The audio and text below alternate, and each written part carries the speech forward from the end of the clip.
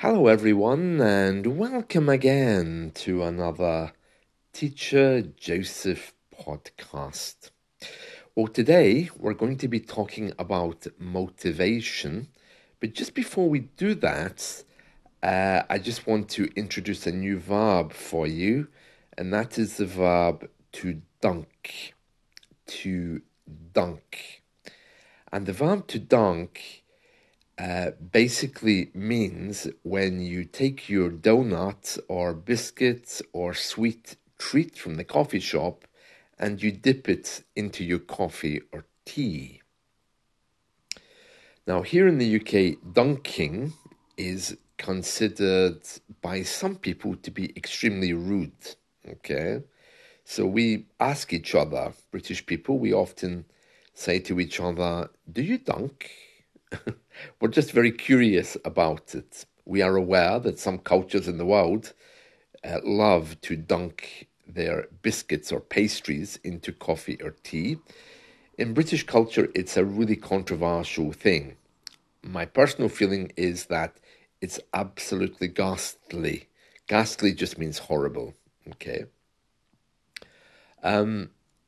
When I do see people dunking, I think, oh, that's awful, because usually they have to break up the biscuit or the pastry and it makes a big mess. And then they put it into the coffee, they dunk it, and it looks wet. It's, ooh, ghastly. I wouldn't do it. I might be persuaded to do it at home if nobody's watching me, but I definitely wouldn't do it in public. So if you are here in the UK and you start dunking in the local coffee shop, don't be surprised if you get some strange looks from other people.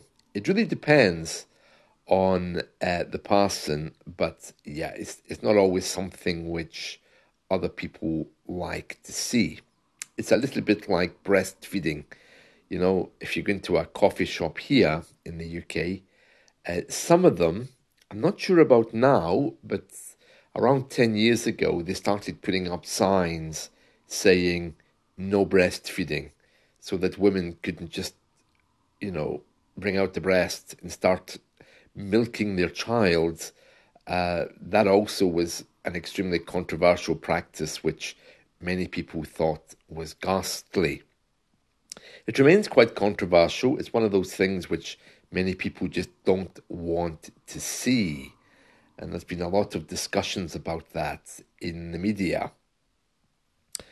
Anyway, getting back to dunking, you may know there's a very famous chain of American coffee shops called Dunkin' Donuts. And they've simply used the verb dunk. They've taken the participle, dunking, and then to make it sound more colloquial, they've removed the G. So it becomes Dunkin' Donuts. And yeah, it's a very famous brand. I'm not sure if it's still around. I know the ones around here have closed, but I'm sure you've heard of it, Dunkin' Donuts. And they're kind of playing with words because when you say it fast, Dunkin' Donuts, it sounds like Dunkin' Donuts, you know, the man's name, Duncan, which has very different spelling. So that's just a little bit about the verb to dunk. So my question for you is, do you dunk? Do you dunk when you go to the coffee shop? Well, you might get some strange looks if you do. And there we are. That's today's verb. Okay, right, let's move on then. So we're going to talk about motivation. Now, the reason why we're talking about motivation is because a few of you in our English classes have been telling me that you're really not motivated. And I just want to go over a few points of motivation, okay? So, first of all, about motivation itself, those of you who know me, you'll know that personally, I don't believe there is such a thing as motivation and demotivation. Many of you tell me, oh, I was motivated today, but I wasn't motivated yesterday. I think that's just very flowery language for saying that you didn't want to do something. By calling it demotivation or not being motivated, it's just using a modern day psychological words to give yourself an excuse. But the idea is if you want to do something, you'll do it, and if you don't, you won't. And that's it. If you can watch TV for 3 hours a day, you're obviously motivated to do that. And if you don't study English during those 3 hours, then, well, it's nothing to do with being motivated or not. It's simply a choice you've made. The more we get away from this basic fact and use words like motivation and demotivation, we kind of snowball it into a much bigger problem than it actually is. If you really find that you're not motivated or you're not doing your homework or your English, it's probably because of something else. Usually, it's because of stress and you need time to escape and relax. Learning English is a wonderful thing, but relaxing and joyful are not words that automatically come to mind when you're learning a second language, because for some people it's hard work. Now, about motivation, there's a couple of things you can do to kickstart yourself back into learning. So, first of all, the biggest and most important thing you can do is to ask yourself, why am I learning? What is the point? Because if you don't really have a goal, like moving to another country or maybe getting a job with English speakers, you might find that you know you don't need to learn English, so therefore you just don't. That can be a big issue.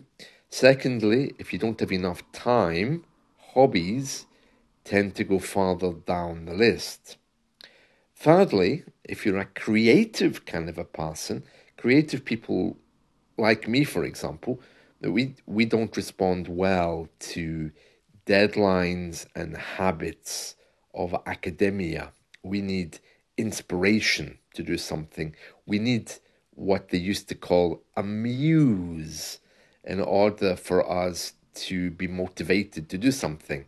It has to be like an inspiration.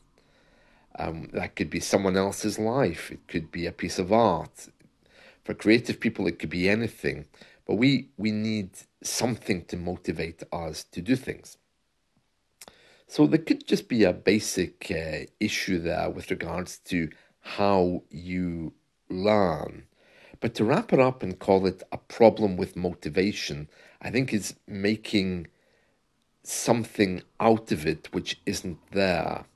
It's indicating that maybe there's a mental health issue, and 99% of the time, it's not that at all. It's usually about time management, and it's usually about when you take time out, if you're working too hard, English needs to wait until you've recharged your batteries. That's all.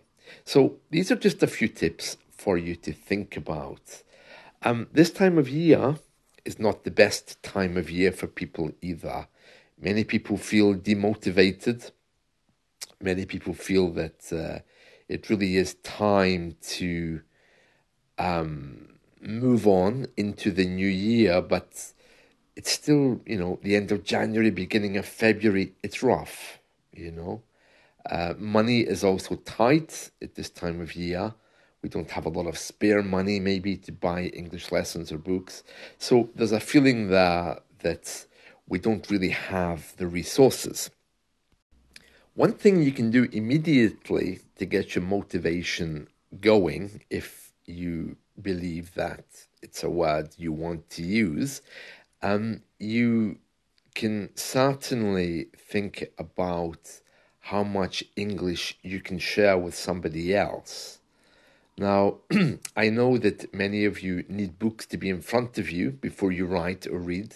You need to have something around you to refer to. But really, if you think of a natural expression, how much English do you think you could express right now from your heart? 2 words, 3 words, four? Yeah, and I'm sure in a relaxed atmosphere, you probably could get a lot more, many more words, in fact, into a sentence if you were talking to a teacher.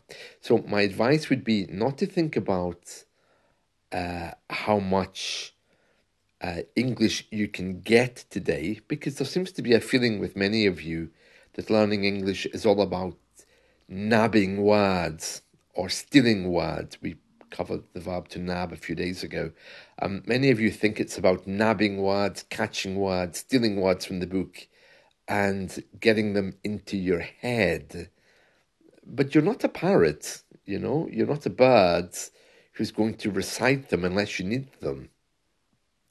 So I don't agree with that way of learning. I think you need to let words find you in a conversation, for example. When you come across new words, those are the ones you need. That's why they've come to you. See them as a gift, take them, and then immediately begin to use them. Another big thing with learners, of course, is confidence.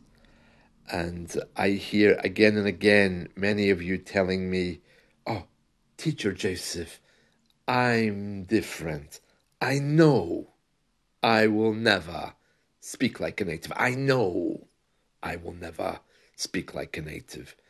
And it's said with such conviction that it becomes a self-fulfilling prophecy. And you are right. If you really do know that you never will, then you probably won't. And then I have the question, well, what are you talking to me for? Because if you know that your accent's never going to change, then why did you employ a teacher? So you see the conflict there.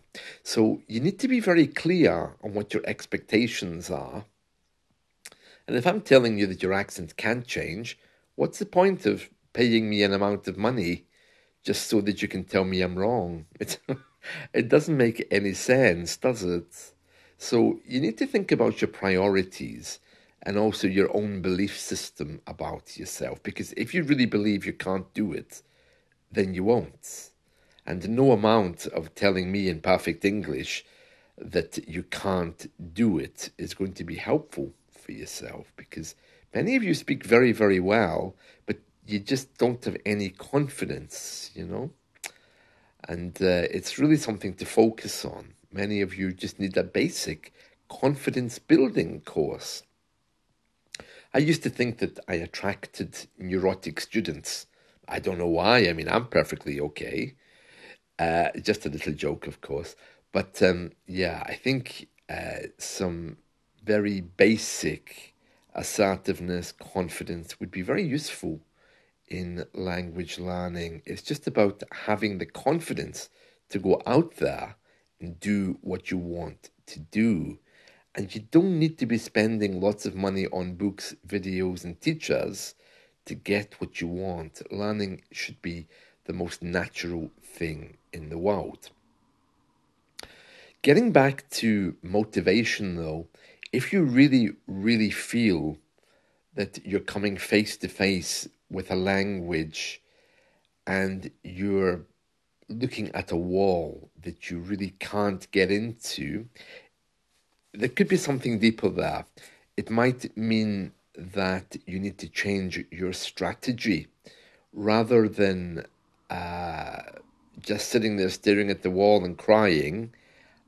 It would be much better if you could engage in conversation, but maybe something a little bit more structured. Cover the basics. Start with the verb to be, and then slowly build on that.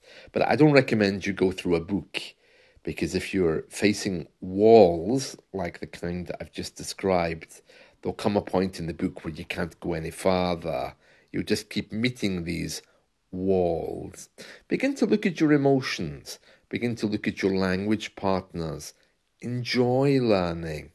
Enjoy the laughter, the basic conversation. Don't be too hard on yourself with measuring either.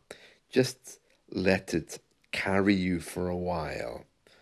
Yeah, an exam might be coming up, an exam might be in the future, but when you do come across this very hard line, I describe it as wall. Maybe you would describe it as a locked door, something that you don't seem to be moving on with.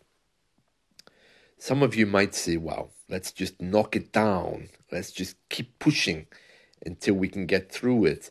I don't think so. I think it's better to look at your emotional strategy, because that wall is probably something related to academia, like a bit of grammar that you don't get, communication that didn't go well, something. And I think at that point you need to look more at emotions. Perhaps it was something that a teacher said, something you didn't understand on a radio broadcast, and the next thing you know, this wall is there, assuring you that you're not moving forward. But if you take a moment to go back and revisit what it was that created it or caused that bad feeling, you probably find it was very simple, or just even a misunderstanding. So that's something else to think about. But if you keep getting these walls, it's usually a call to change your strategy away from the book and more about communication with people, especially around things like laughter. Remember, education these days doesn't have to be like school. You know, it doesn't have to be facing the front all the time, as we've spoken about before. Well, my time is gone, so I hope you found this helpful. Let's talk again soon, and I wish you a wonderful day ahead. See you. Take care. Bye.